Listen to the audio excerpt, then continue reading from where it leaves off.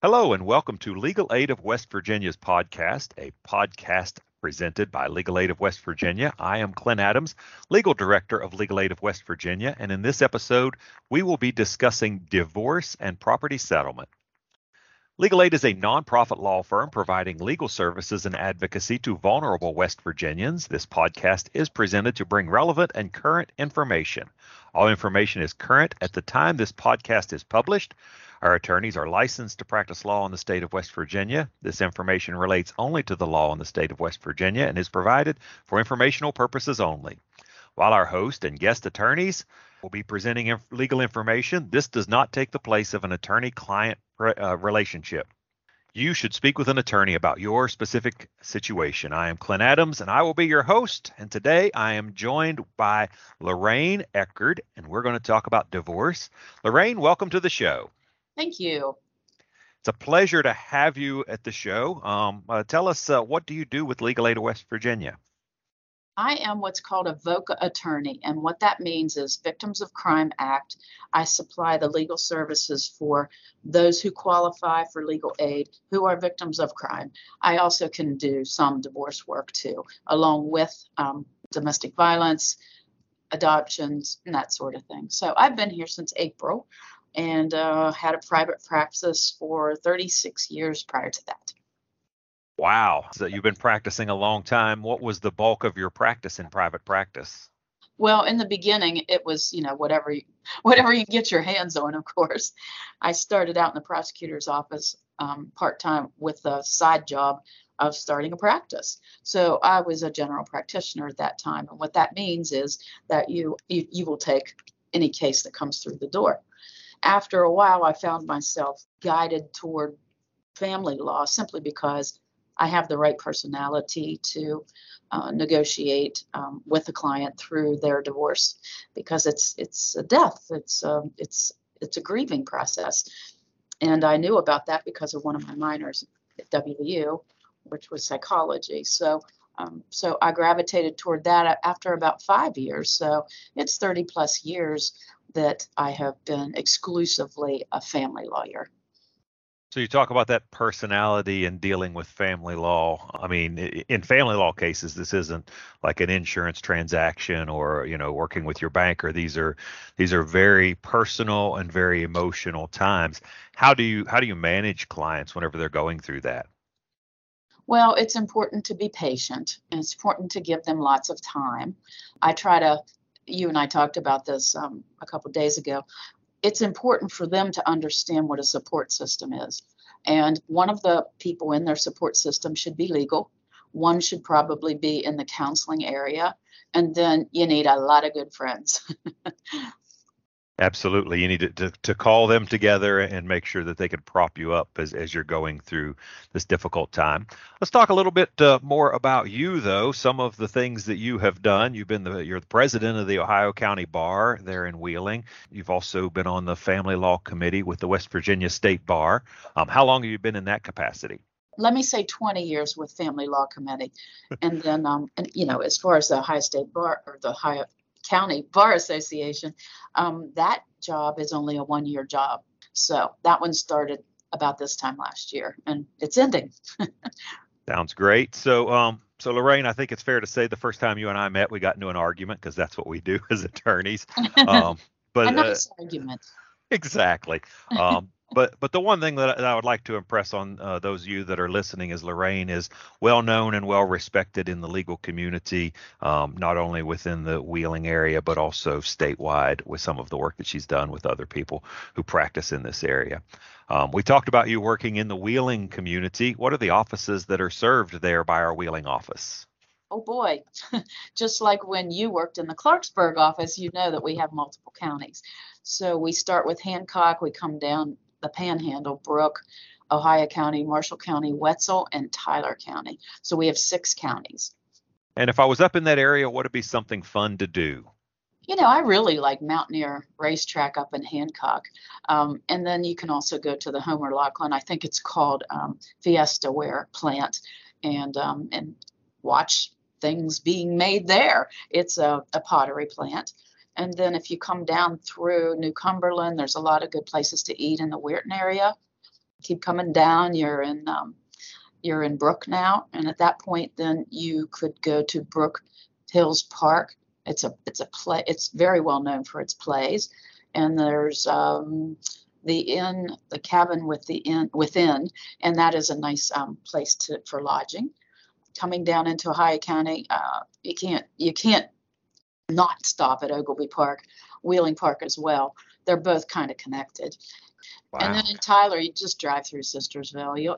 There's the Wells Inn. There's the beautiful mansions from the oil-rich people from the turn of the century. It's a beautiful city. Now, we used to drive up there and ride the ferry from Sistersville across to Ohio. Is that something you can still do? You can. Actually, it's been on the news. So, yes, and I was going to mention that, but I thought I'm taking up too much time. So, yes, you certainly could ride over to the Ohio side of the Ohio River on the ferry. A lot of cool things to do in Wheeling and just in the Wheeling area there, and just about every one of them you see the beautiful Ohio River that West Virginia owns, I like to tell everyone, so which is a fact. But well, the islands out there are ours anyway. Speaking of arguments and dividing up property, that's the kind of things that we might talk about as we're talking about a divorce. So let's nice talk segue. a little. Yeah, that's right. I'm a professional at this. Make no mistake about it. Oh, you have the voice for it too. Well, thank you. I have the face for it as well, but that's a different story. Stop. So when your client comes in and they tell you that they need to get a divorce, what do you think is the most important thing that they should know? Well, if there are children, I would put them first. Not all divorces have children that are under the age of 18, but the ones that do, that's where I focus immediately, is how are your kids? What are their ages? What was your parenting style like during the divorce or during the marriage? And are your children, are they good students? I ask what their hobbies are. So I focus on the kids first after the address and phone number and email address. So I would say that's the most important part, is to make sure that they are disrupted as much as possible. You mean the children are disrupted as little as possible? Yes. Did I say it wrong? Yeah, I think you did.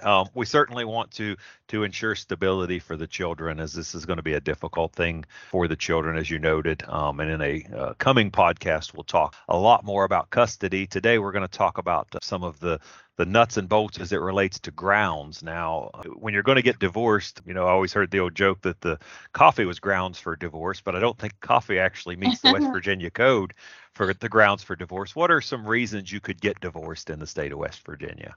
Well, before I get into the ones that will hurt everybody's feelings, I'll start with the grounds for divorce can be irreconcilable differences, but that has to be agreed to by both parties.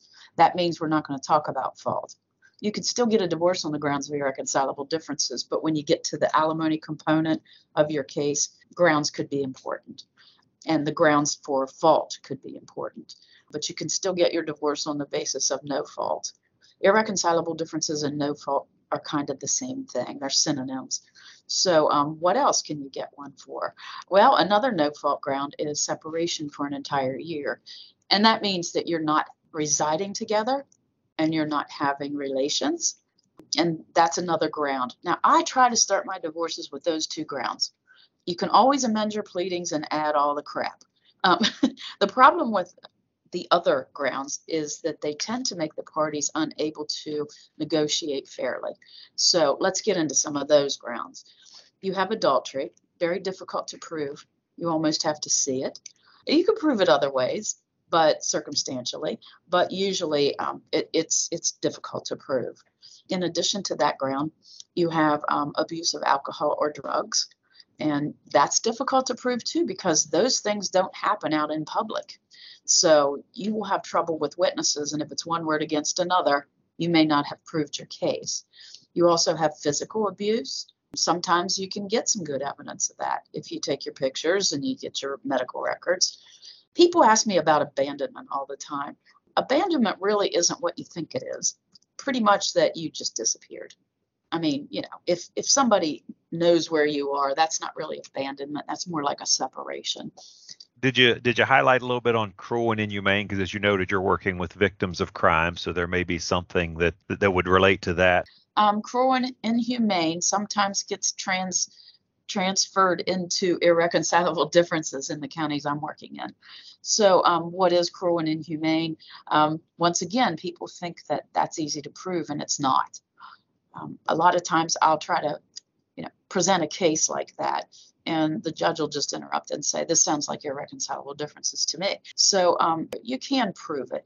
It's just very difficult because obviously your spouse is not going to say that it was cruel and inhumane, and you're going to say it is. So you talked about how some of this may interplay. You talked about the no-fault divorce versus the fault-related divorce, where in essence you're saying your spouse did something wrong and you're entitled to a divorce. So if none of the fault things, if you don't think you're going to be able to prove those, or you don't think you're going to be able to get there, then you just have to wait a year to get divorced. Do I understand that correctly? Yes. Okay. I'm sure when you also practice divorce law, Clint, you probably understand what I'm talking about there. The process could take almost a year. I know they're supposed to get them over with. The judges are required to attempt to get them completed in 6 months. But unfortunately, sometimes it does take a year. And most people at some point just say, yeah, I'll give you the divorce. I don't want to wait a year. Let's just get this over with. Right. And the one thing I would say that's important if you intend to get a divorce and you've decided to get a divorce and you're going to have to wait that year, to make sure that you don't schedule a date night with your ex, because that's going to restart the clock each time that you might have gotten together as a husband and wife. That's correct. And it happens a lot. Now, we talked a lot about where we have these fault divorces where there requires some level of proof. Now, how do you prove this stuff? Can you bring notarized statements? Do you have to have some sort of physical evidence, pictures? How do you prove these things? You either have to have pictures or you have to have witnesses. And it's my experience, and probably yours as well, that people don't witness this stuff. It doesn't happen in public very often. It's usually behind closed doors.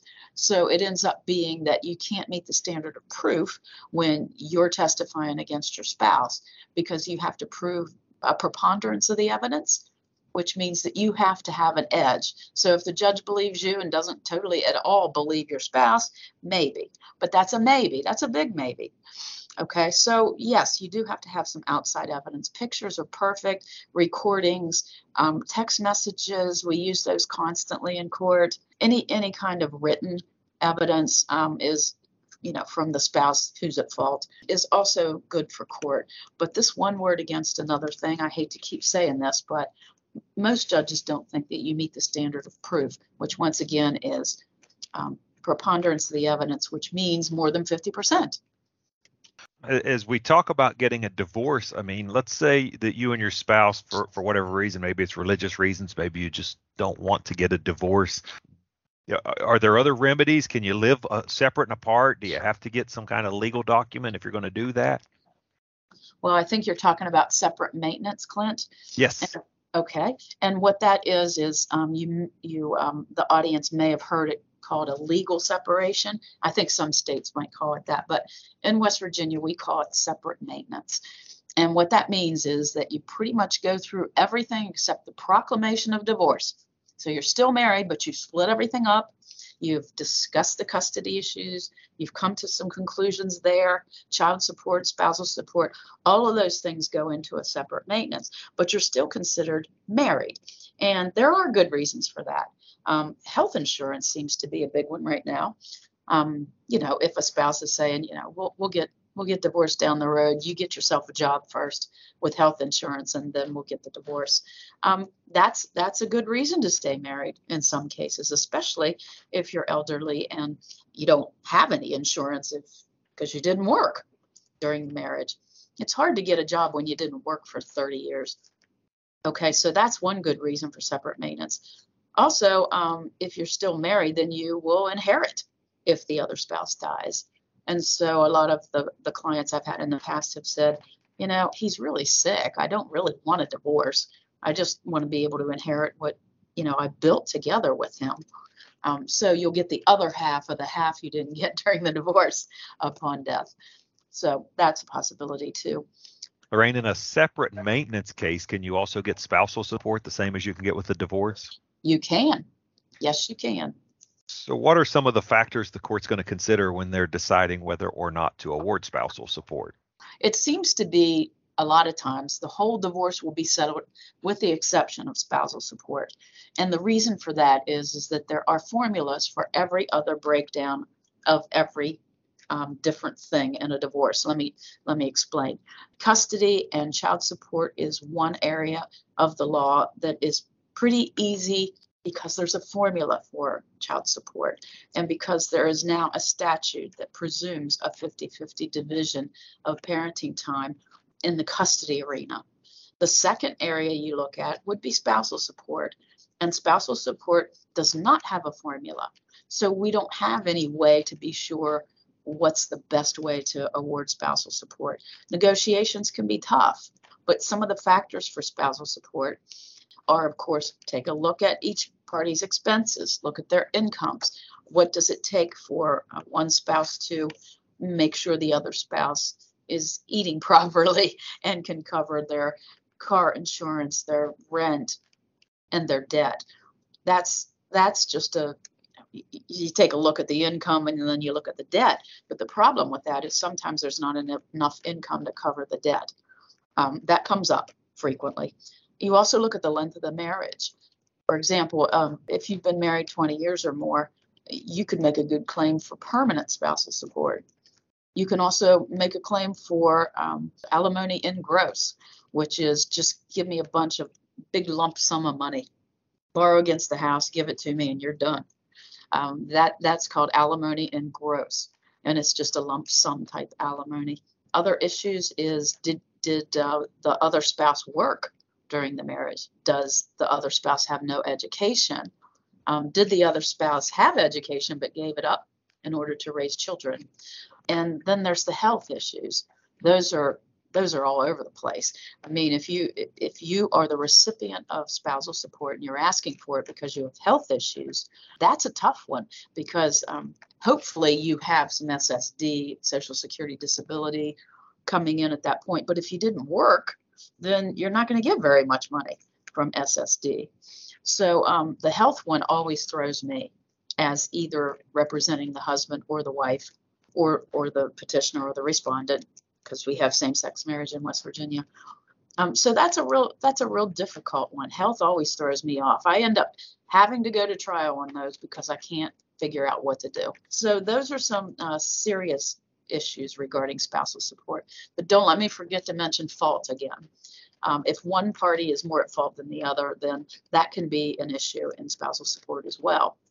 Once again, you got a proof problem most of the time, but we can negotiate bringing up these fault issues as if we are actually going to try the case, and sometimes that will yield a result. So absolutely. And sometimes when looking at spousal support, does the court look at the way maybe the property was divided, either by agreement or by the court's order? Good point. Yes. If, for example, a party to the divorce got more than a 50% division of assets, which, believe it or not, it does come up. For example, like if let's just use the wife is also going to have the children most of the time, and so the husband agrees to give her the house, and no strings attached. So she gets more than 50% because the children need a place to live, and even after college, though that isn't a factor, but even after college, they want to come back to the family home. So she got more than 50% if she kept the house. That happens. Sometimes people trade off the home for the retirement plan simply because they're usually the two biggest assets. And so if somebody got a little more, then that's a factor in alimony too. Good question. You talked earlier about 50-50 as far as the division of the assets. What I like to tell people too is they're not going to cut the couch in half, right? You might get the couch and the other side might get the love seat, but we're not going to divide everything 100% down the middle. It's really about finding an equitable division of that property. That's is that correct? That's a very good point. Absolutely. You can't cut furniture in half. You can't cut kids in half, but you can say, if you take all this, I can take all this. It's very important to have a pretty good idea what the value of everything is, which involves appraisals. And so that could be important too before you can actually get to a settlement. When the court's dividing the property, they have to separate the marital property from the separate property and determine what they're going to divide. What are some things that would be considered separate property that wouldn't be subject to a division by a family court? What separate property is anything that you might have inherited. Like if you inherited your home that you both lived in for 20 years, then there's a strong chance that the court is going to award that to the person whose relatives gave it to them. So inheritances are separate property. There's a whole nother side angle to that too. If it improved in value during the marriage, et cetera, that could be considered marital. But the actual property itself could be considered separate. Also, any antiques or any furniture that you got from your mom or your dad is going to be yours. Any money that you inherited would be yours, as long as you keep it separate from, a joint account. And so those are some good examples of separate property. So let's say I inherit $5,000 and I put that in my joint account. How's the court going to treat that? Once again, every situation's different, but if it was put in a joint account, it is sometimes interpreted to be a gift to the marriage. So if it's a gift, it lost its separate property classification. Now, you talked a little bit earlier about things like retirement accounts, pension accounts, 401ks. How does the court divide those? Well, actually, what you have to do is segregate the amount that's marital. So let's do a hypothetical. Let's say that husband worked for 10 years before he got married to his wife. Those 10 years are severed from the division. And those 10 years are his because he earned it without benefit of marriage. So that's considered separate. And then let's say he added 20 more years worth of donations, 20 more years worth of contributions to his 401k. And then they separated for 5 years, and then they got the divorce 2 years later. Well, everything after the separation, and it has to be a complete separation, everything after that separation would also be his up until the date of divorce. So they're going to divide that assets. How do they figure that out? We have what's called a qualified domestic relations order under the ERISA statute, which is a federal statute. And that qualified domestic relations order is different for each company. And so this order is something that's entered after the divorce is granted. So you continue to keep working on the divorce for these. And so it will simply say, here's the date of our marriage. Here's the date of our separation. This spouse is entitled to 50% of that portion. Also, we have pensions in West Virginia. That's a complete different animal than a 401k. That's called a defined benefit plan. And that plan, you can't get a lump sum out of a defined benefit plan. What you can receive is a portion of the monthly amount received by the employee. So we just write them a little different. They have their own forms most of the time, and we write them so that it identifies what portion of this defined benefit plan or pension the other spouse should receive. The other spouse is called alternate payee. Okay, and so that would be whoever was not working at the plant or whatever, coal mine. The one thing I will say as an attorney is you really need to consult with an attorney when it comes to dealing with qualified domestic relations orders. That's going to be a difficult and complex area of the law, and that's probably not going to be something that someone could do on their own. Now, there are forms for divorce and property settlement agreements and the forms that need to be filed. Those are available on the Supreme Court website. And with those, you if you have a relatively simple divorce, and you're fairly amicable with the other side, you can probably work your way through that. But when it comes to the qualified domestic relations order, if you're going to have to divide property that way, you're going to want to make sure that you consult with an attorney in that regard. Yes, you're right. Definitely. You can't do those on your own. Half the attorneys probably can't. Absolutely. Now they're difficult documents. They are very difficult and sometimes complicated and complex, and I've muddled my way through a few of them. We talk about, so let's say you and your spouse get together and you say, well, here's what we've got. We filed a financial statement. We've looked at those. We all kind of agree about the same things. There's some tools. There's some jewelry. There's some things like this. And they say, well, One side's going to get the tools, one side's going to get the jewelry. How would you go about making that happen so that the court understands what you've agreed to? You just led me right into what's called a property settlement agreement, Clint. Naturally.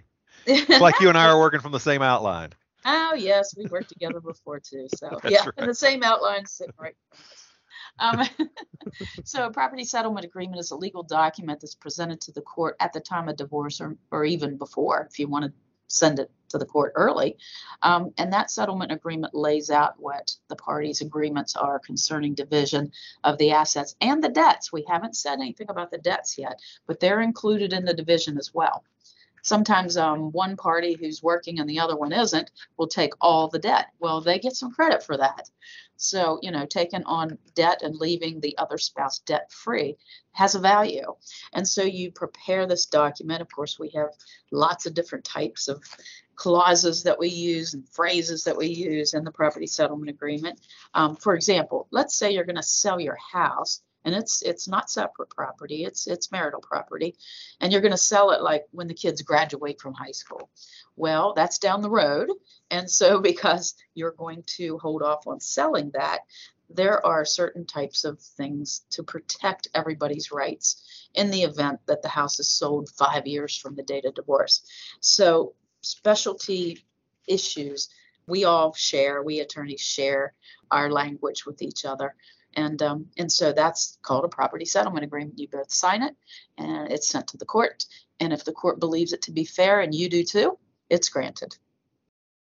Now, one thing that's prevalent within our society is social media. Everywhere we turn, there's various social media things. Do you offer any advice to your clients about social media? Oh, we all do. Sure. You did too, didn't you, Clint? Absolutely. And what is that advice? That social media stuff, you should stay off of it because you're going to end up not even knowing you did it.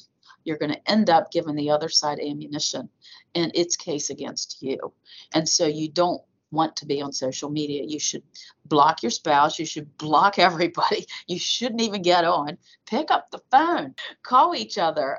Call your friends and complain to them. Don't put it on social media because believe me, before we go to court, we print it all out. And that's called evidence. So we were talking earlier about how do you get some evidence, and social media is certainly one thing in today's society that is frequently used as evidence Yes. on both sides. Lorraine, is there any other advice you give to your clients as they're processing their way through a divorce? Yes, I tell them, please treat it as a grieving process. You're going to go up and down and all around before you get to where you're accepted. You're at acceptance, which is it's the grieving process. It's like a death. But just ride the wave and just don't engage. Don't respond to any of it. Just think. Just spend some time to think. Go to bed at night because believe me, your brain works a lot of this stuff out. Keep your good friends around and don't call the same one all the time because they get sick of it, believe me. If you want to complain about something, make sure you have a couple of friends. Stay off social media. That's pretty huge. Be prepared to feel a lot of different emotions. You'll be angry. You'll be depressed. It's normal. And so just relax. 50% of the population gets divorced. Okay, so they all move on, and you're going to too. Doesn't seem like it today. Lorraine, thank you so much for coming on the podcast and sharing this great information, sharing your knowledge with those who are listening. And I really appreciate you taking the time. Not a problem. It was nice to be with you, Clint. Absolutely. If you would like more information on any of the topics that have been presented here today, you can check out our website at legalaidwv.org. Friends, if you are going through a divorce, this is likely one of the most emotional and trying times of your life. You will be grieving in the process, as Lorraine mentioned. You will likely experience anger, denial, bargaining, depression, and ultimately acceptance. You will be processing feelings of betrayal, disappointment, and hurt. You may process these emotions on a different pace than others, but you will get through this. You need to do it on your own pace and do it on your own schedule. Give yourself time to grieve and time to plan as you move forward. If you've been married for a long time, you likely have mutual friends. They will be taking your lead. You may lose some of your friends during a divorce, but you may develop even closer relationships with other friends. Talk through your feelings with people who genuinely care for you. If you don't have this, consider a religious or spiritual advisor or a professional therapist. You cannot bury these feelings and hope they go away. Try your best to get through the court process and to control your emotions. The court will not want to see an emotional outburst during your hearing. Remember, you will rise from this, and you will be stronger for the adversity that you have faced. Each day will bring a new opportunity. Keep a positive outlook. Find a way to find joy. Take time each day to do at least one thing that makes you happy, and ensure your next chapter is your best chapter. Thank you for listening to Legal Aid of West Virginia's podcast, a presentation of Legal Aid of West Virginia. For more information about legal aid, contact our website at legalaidwv.org. To apply for services, you can call our intake line at 866-255-4370.